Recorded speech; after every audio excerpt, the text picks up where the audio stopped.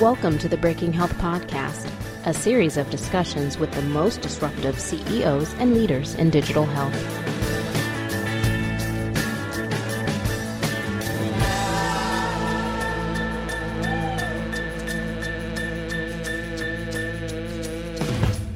Hi, this is Tom Salemi, Content Director at Healthigy. Welcome back to the Breaking Health Podcast. Happy to be here with our host, Steve Krupa. Hi, Tom. How are you? I'm doing great. About a week removed from the Digital Healthcare Innovation Summit. Still a little bit hungover. How about yourself? Yeah, I thought it was a great summit, and been taking in what I learned there over the last couple of days. And I'm looking forward to the release of all the content so I can check some of that out again. Excellent. Well, one of the people I enjoyed speaking with there was Anita Promoda of Own Outcomes, and you've had her as a guest on the show. Yeah, she's next up. She's a wonderful person. We're sort of going back to bundled payments, similar to our interview with Steve Wiggins. And she's got a different business model in that area, whereas Steve, I think, is a combination of a software provider and a services provider. I think Anita's goal is to provide software to the providers so they can manage this process themselves. So it's a very interesting interview. And she does seem to have a real human quality about her. She's very positive. Her LinkedIn description is very hopeful and just very, very people-centric. Well, yeah. I mean, a lot of the interview will talk about how she believes that payment reform equals better healthcare. She has really a total focus in that area in terms of the idea that technology should be making healthcare better, the healthcare experience better, and help families take care of their loved ones who are sick better. And she does a good job of articulating the way she feels about that in this interview. Excellent. Well, let's let her speak for herself and get into this great interview.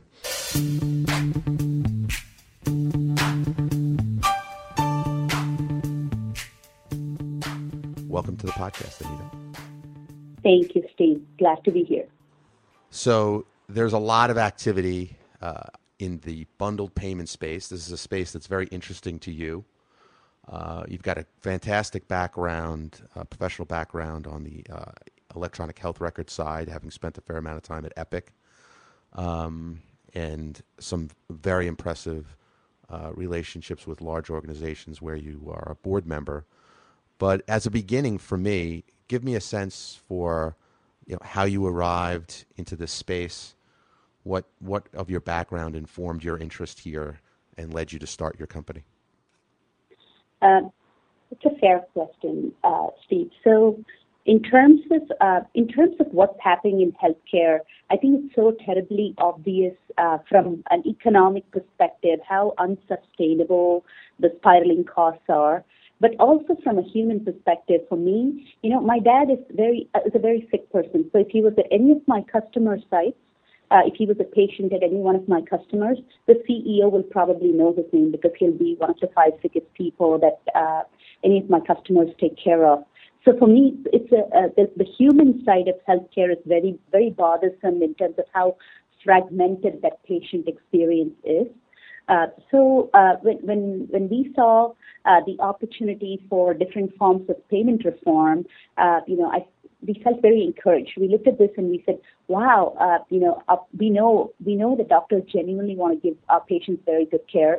As a daughter, I take my dad to the doctors, and I'm very grateful to them for the outstanding care that he receives.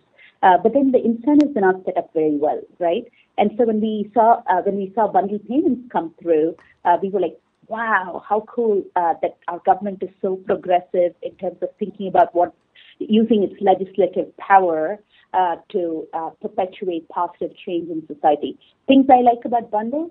So when we saw this, we said, it is simple. It is monumentally simpler than something more complex like ACOs. Second, it is retrospective. It exercises the same muscles as you need for ultimately being risk-taking, but it doesn't do it completely. You're not completely exposed. There's risk corridors. It's within a very tight set of guardrails. You get a chance to practice all the muscles for risk and become more and more accountable.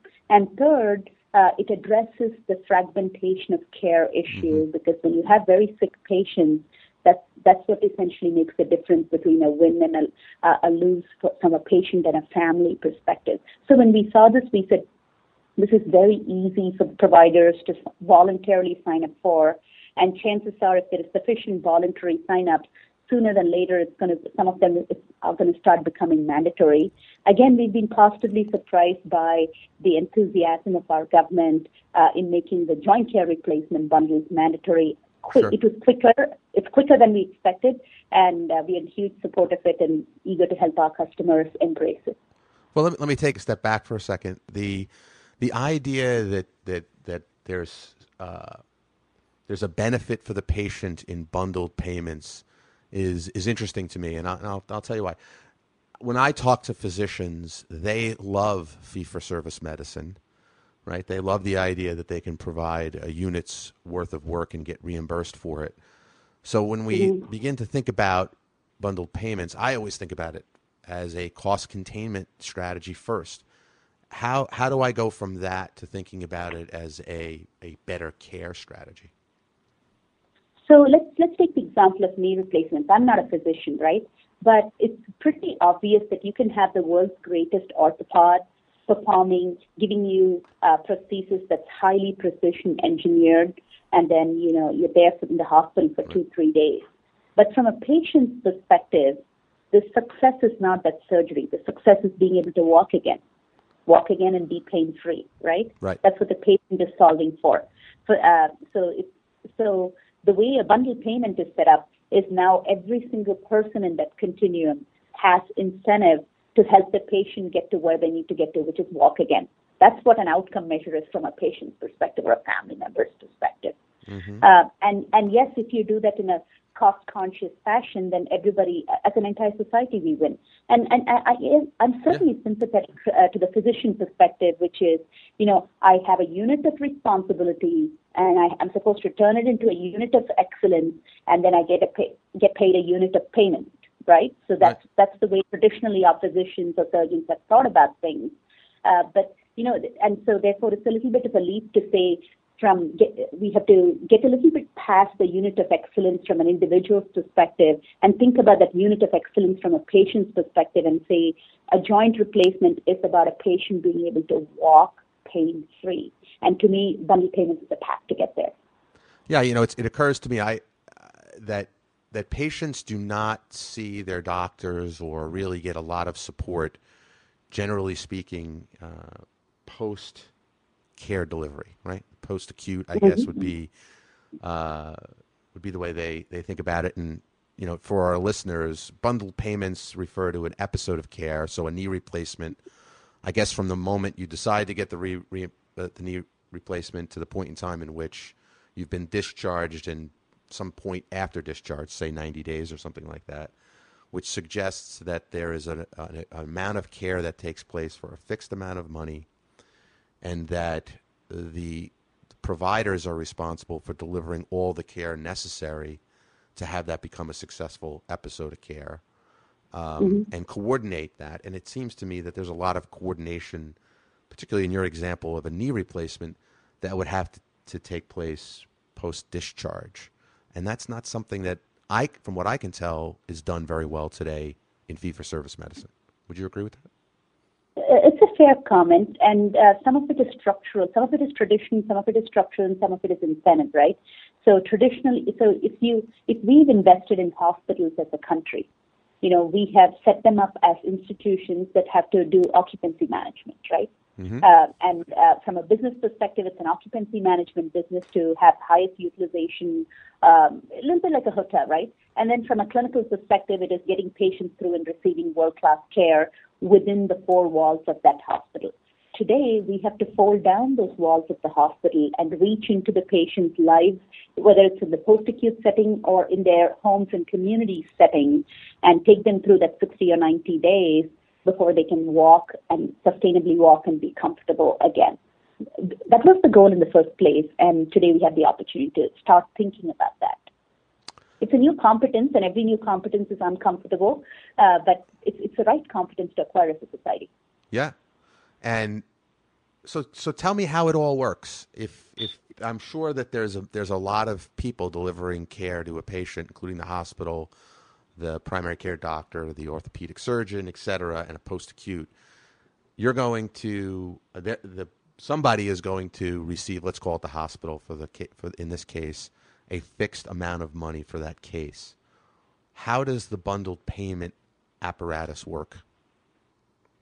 So there's a couple of ways you can make this work, right? So the CMS approach is a retrospective bundle, which is essentially everybody keeps providing what they're providing, but then on a retrospective basis, we'll add up all those numbers, and then we'll say, where did you come in relative to a target price?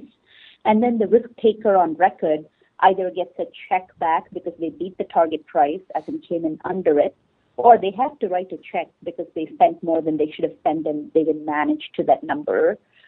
So that's sort of the retrospective approach, and that's the CMS approach.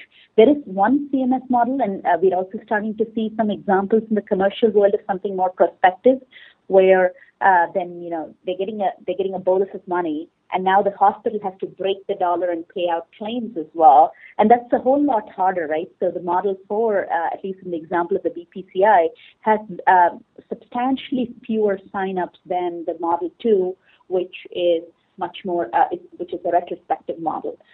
So the infrastructure leverages the existing infrastructure. So everyone's doing what they're doing, except, ahead of time they're trying to coordinate. During the episode, they're trying to coordinate with each other. When I say ahead of time, we're seeing hospitals that are starting to be very thoughtful about sort of narrower networks of post-acute facilities that they will partner more closely with.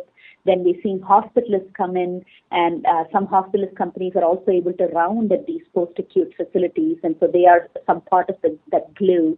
Then we're seeing some conveners, very progressive conveners that have stepped in, and they are offering that care coordination apparatus, and ultimately all these players come together to quarterback this patient to walking again. Mm-hmm. So if I think about it from the orthopedic surgeon's point of view, he is going to be paid some fixed reimbursement rate for the effort of the surgery.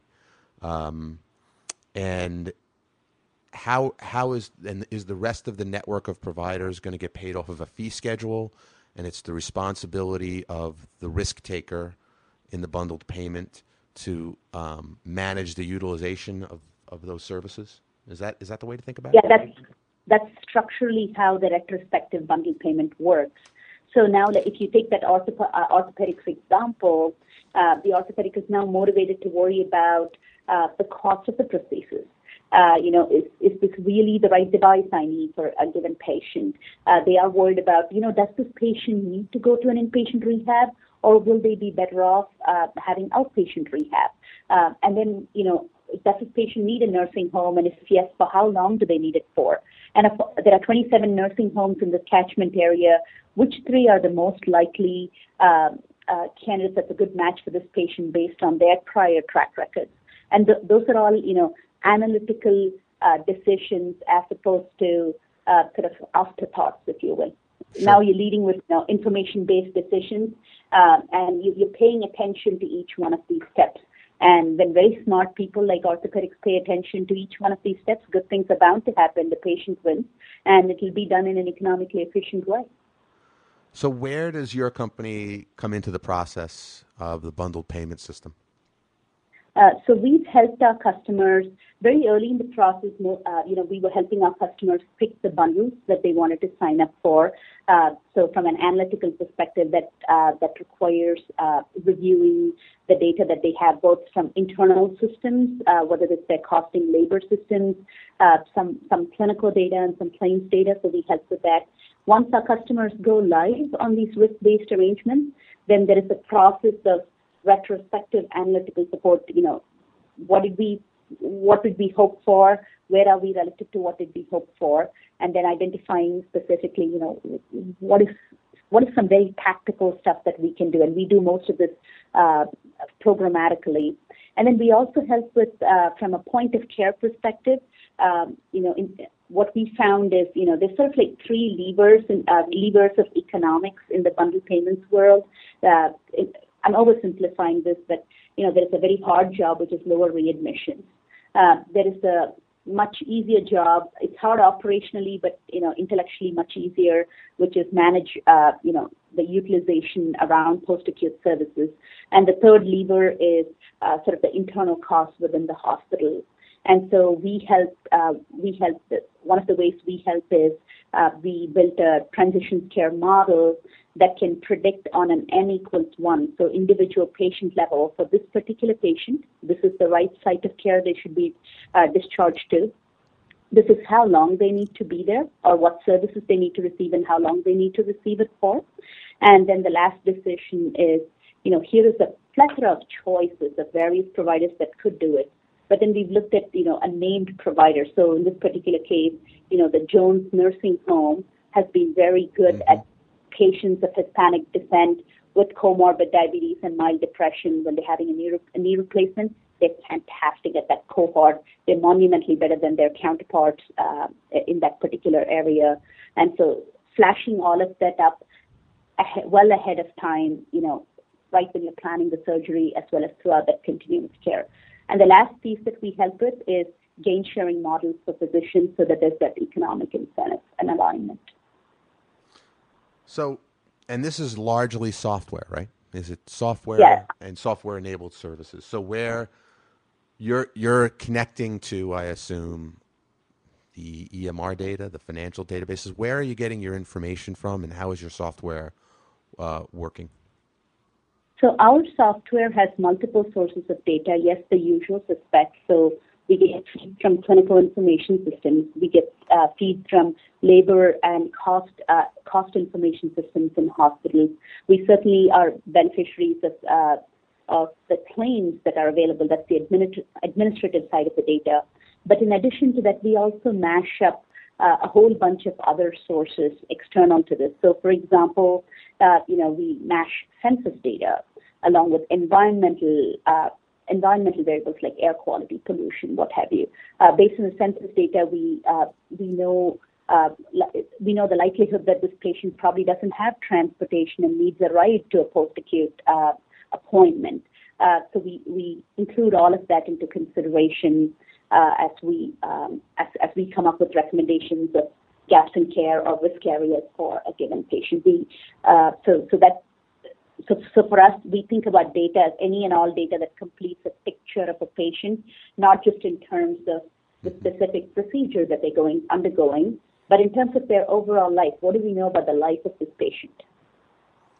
And is that data readily available from multiple sources? Does the hospital provide you with that data? Do you get it from external data sources? Where does it all come from? So multiple sources, certainly multiple sources. Yes, the hospitals share their clinical data and cost and labor data with us. Then there's a whole bunch of public databases and certain proprietary ones that we pay and subscribe to that then we mash up and try to glean that complete picture of a patient. I wish the data is not 0 or 1. It's a whole bunch of decimals in between. So there is always going to be sparseness issues. There is always going to be quality issues. That's just the nature of the work we do. Excellent. I'm talking with Anita Promoda from Owned Outcomes on bundled payments. I want to go back to one of the points that you made just to make sure that I understand. Gain sharing for physicians. So what do you mean by that? Is there an opportunity in this model for a physician that has a lower utilization or fewer readmission rates or some metric to actually be paid a bonus based on their performance? Correct. So there is. So it's this anti-kickback rules, and so there's a very specific carve out relative to those anti-kickback rules that within the bundles world, statutorily, yes, you are allowed to be economically aligned with a physician, so pay out that bonus based on achievement of certain health goals or quality goals. Mm-hmm. You're asking doctors, you're asking physicians to perform reorganize their activities, and you're asking them to pay attention to some other things in addition to the clinical responsibility that they already have always taken for the patient. So it makes a lot of sense to push for that economic alignment as well. It gets everybody a reason to focus. From a standpoint of your revenue model, are you focused on basically a SaaS model where you're charging for your services and software? Are you getting involved in managing the costs with your customers? How do you get reimbursed for the value that you're bringing to this process? So we do have a somewhat traditional pricing model, software as a service. We have some examples where we partnered a little bit more closely with our customers, and we have opportunities to earn certain bonuses based on contributing to certain forms of success. Mm-hmm. Where do you think... Our goal in the long run is to be as closely aligned with our customers as possible, because I feel almost a little disingenuous saying that, I will continue to be fee-for-service and somehow support you in getting away from fee-for-service. Feels sort of morally gray, right? Sure. Well, absolutely, but I mean, it depends on how well your customers are doing with your software. I mean, if they are knocking the cover off the ball, so to speak, and reducing costs and having a nice margin on their risk business, then they would want to theoretically just pay you for the value of the software. That's interesting you brought that up. There is one other wrinkle in there. Our customers often also want certainty from a budgeting perspective. Mm-hmm. And that was a surprise. I didn't expect it. So for them, it was more valuable to know exactly what this is going to cost. They put it in their budget, and then, they have an approved budget, and then they can go from there. And that uncertainty was very uncomfortable, even though I suggested that economic alignment or willingness to put ourselves on the line. Right. So that was a learning lesson. So when we think about bundled payments, we think it's better for the patients because the care outcomes will be better. And the reason that is because the entire community of providers or team of providers that's brought to bear on a case will be incented to provide excellent care along the way. And that will reduce primarily, I would guess, readmissions or post-acute care intensity, because the better the care that's delivered, the less you would need to go in and do additional rehabilitation or have a readmission due to infection and so forth. And we think it's going to cost less because there's a bogey that's been set up by CMS that says this is how much these cases have cost us. We want to save 2%. And if you can deliver this under that amount, you can keep the savings for yourselves. How well do you think those ideas are working and will continue to work on a going forward basis? So from a human perspective, if I was a patient, I was 79 years old, I've been on Dilaudid for 4 days because I had a GI obstruction. And then if I have to somehow listen to a bunch of discharge instructions, and then they give me a long list because I'm supposed to have choice in my post-acute providers. They give me a really long list, and I'm supposed to go through that and somehow pick my own nursing home and then figure out transportation. I'm well enough to walk, so it's not like I need an ambulance, but then I'm probably cognitively, temporarily compromised. And then, when I get home, then I'm a little confused still, and I can't tell which pills I'm supposed to take. I've forgotten half the instructions. There is a human cost to this. And it's probably several days or sometimes even weeks, depending on what else I have going on before I'm up to my usual self and I'm able to take care of myself. So from a human perspective, from a human dignity perspective, boy, this is a good thing. Economically, you ask a very fair question, Steve. There is a lot of, I think it's early days. I think it's early days. It's too early to tell whether this is for a fact going to be successful or not. The intentions are very good. The program has been relatively well thought through. As with everything else, there is, limitations, and there is some things features that you put into a program that have unintended consequences. In the example of the CMS bundle, CMS has been extraordinarily receptive to commentary from the various constituents and has constantly been refining the program. My answer will be too early to tell. You can't measure these things month to month or quarter to quarter because, by the time you break it down to an individual episode at an individual hospital, there is basic statistics will tell you there's not enough volume, and low volumes cause volatility in numbers. So we need more time to see moving averages and trend lines that we can believe. And then so too soon to tell is my answer. Intentions are good. Too soon to tell. Too much change underway. Yeah. But I mean, look, CMS is attacking this problem from multiple angles. The three that come to mind for me are first bundled payments, right? The other would be accountable care organizations where, look, physician groups end up taking a capitation premium for all the care for all the members, like a health insurance company. And the third is sort of the star ratings and the measurement of readmission rates and the penalties for hospitals that have high admission rates. It seems to me they've got a general commitment to this idea that if hospitals are providing great care, then patients should be able to generally go home and not have to come back to the hospital. Is bundled payments just one method where the effect of which is really trying to avoid readmission to the hospital and move care outside to less expensive places in the post-acute setting? I think you're absolutely right. It is one of several initiatives. I once read that, food was very expensive in the 40s and 50s in the United States. It costed as much, well north of 30% of GDP. We didn't know how to produce enough food to feed our growing population. And then it took a series of efforts in private and public partnerships before now I think we brought it down to 2% of GDP, and we know how to feed our people, and we can be a net exporter of food if we need. And so that's a great example to learn from. And I think it's very similar to what we see in healthcare right now, where, this as with everything else, it needs to be it is a multifaceted problem, and it needs a multifaceted approach. And so that's exactly what I think the government seems to be doing. And bundle payments, to your point, is one of several threads that we have to pursue so that we touch different parts of the care continuum and touch different constituents in the care continuum. I, for one, would like to see the opportunity to collaborate a little bit more closely with pharmaceuticals and medical device companies, because I feel like, somehow, intentionally or otherwise, we've sort of left them out. They are important. They're eager to participate, and I would like to see us listen more closely and collaborate with them. Yeah, it would be interesting to see, for example, orthopedic companies participate on the risk side of the bundle payment.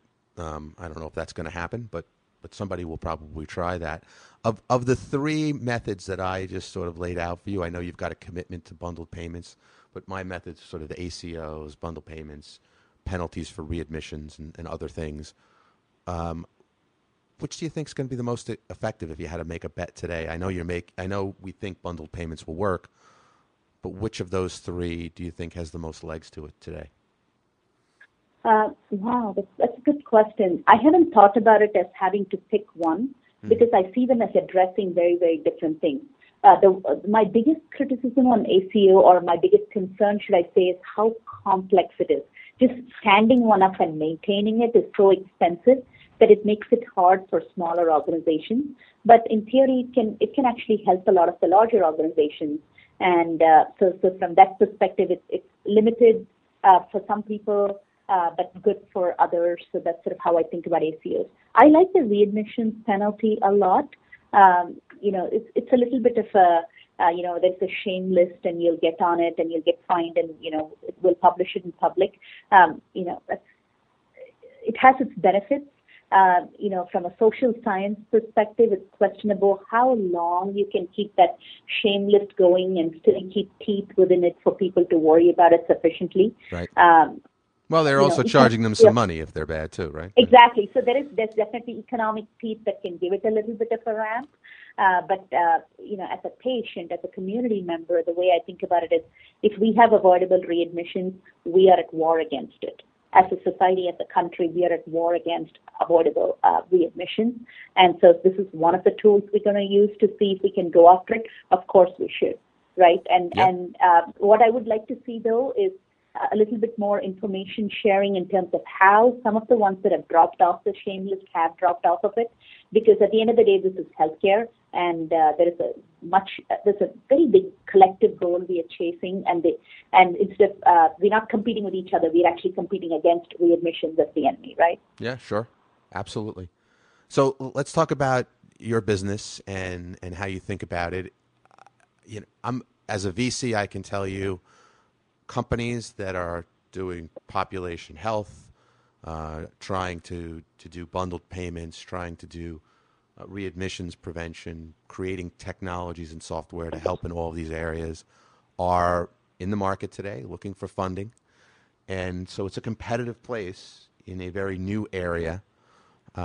Give me a sense for what you think the parameters of competition are for your company as a primarily a software company, and how you're creating a strategy to differentiate yourself relative to others that are either competing for this business or will be competing for this business in the future. So before I answer that, I'll say, I had a formal academic education at Penn, and I had life education at the Faulkner School of Business in Verona, Wisconsin. and I was taught to focus on doing a good job and not worry about other people and stay laser focused on what I'm chasing. Okay. So the way, and I take that lesson very seriously. They didn't teach you that at Wharton, did you? They taught you worry about what other people are doing. Is that what you mean? Well, Wharton taught me to focus on my job, but also Wharton had a class on, competitive benchmarking. Yeah. Right. So this merits to everything, but I've sort of taken the life lessons very seriously in terms of put your head down and remember what the enemy is. So, for example, when we think about transitions of care, we don't think about here are 5 people and here's how they're approaching the problem. Instead, we think about what is fundamentally who's the enemy? Enemy is avoidable readmission. Enemy is a suboptimal site of care. Enemy is alert fatigue. As one of the enemies is when you write software, you worry about alert fatigue. Enemy is lack of engagement because your users are crowded out. Those are the enemies we fight. And we think of each one of them very, very rigorously, and we engineer not just our product and feature set, but everything we do in our business, everything we talk about every day in our company is very specific to each one of those problems, and we do it with an exhaustive amount of rigor. I don't know that we care to talk about this particular vendor is doing this at this place. In fact, we think they're also partners in the world because at least we have a lot in common because we care about the same problem. Okay. Well, you opened up the door for me, so I'm going to go in for a second. Your background with Epic, you told me that you started out as a coder and programmer and ultimately became the CFO of what is a very substantial company in the electronic health record space and healthcare information technology in general.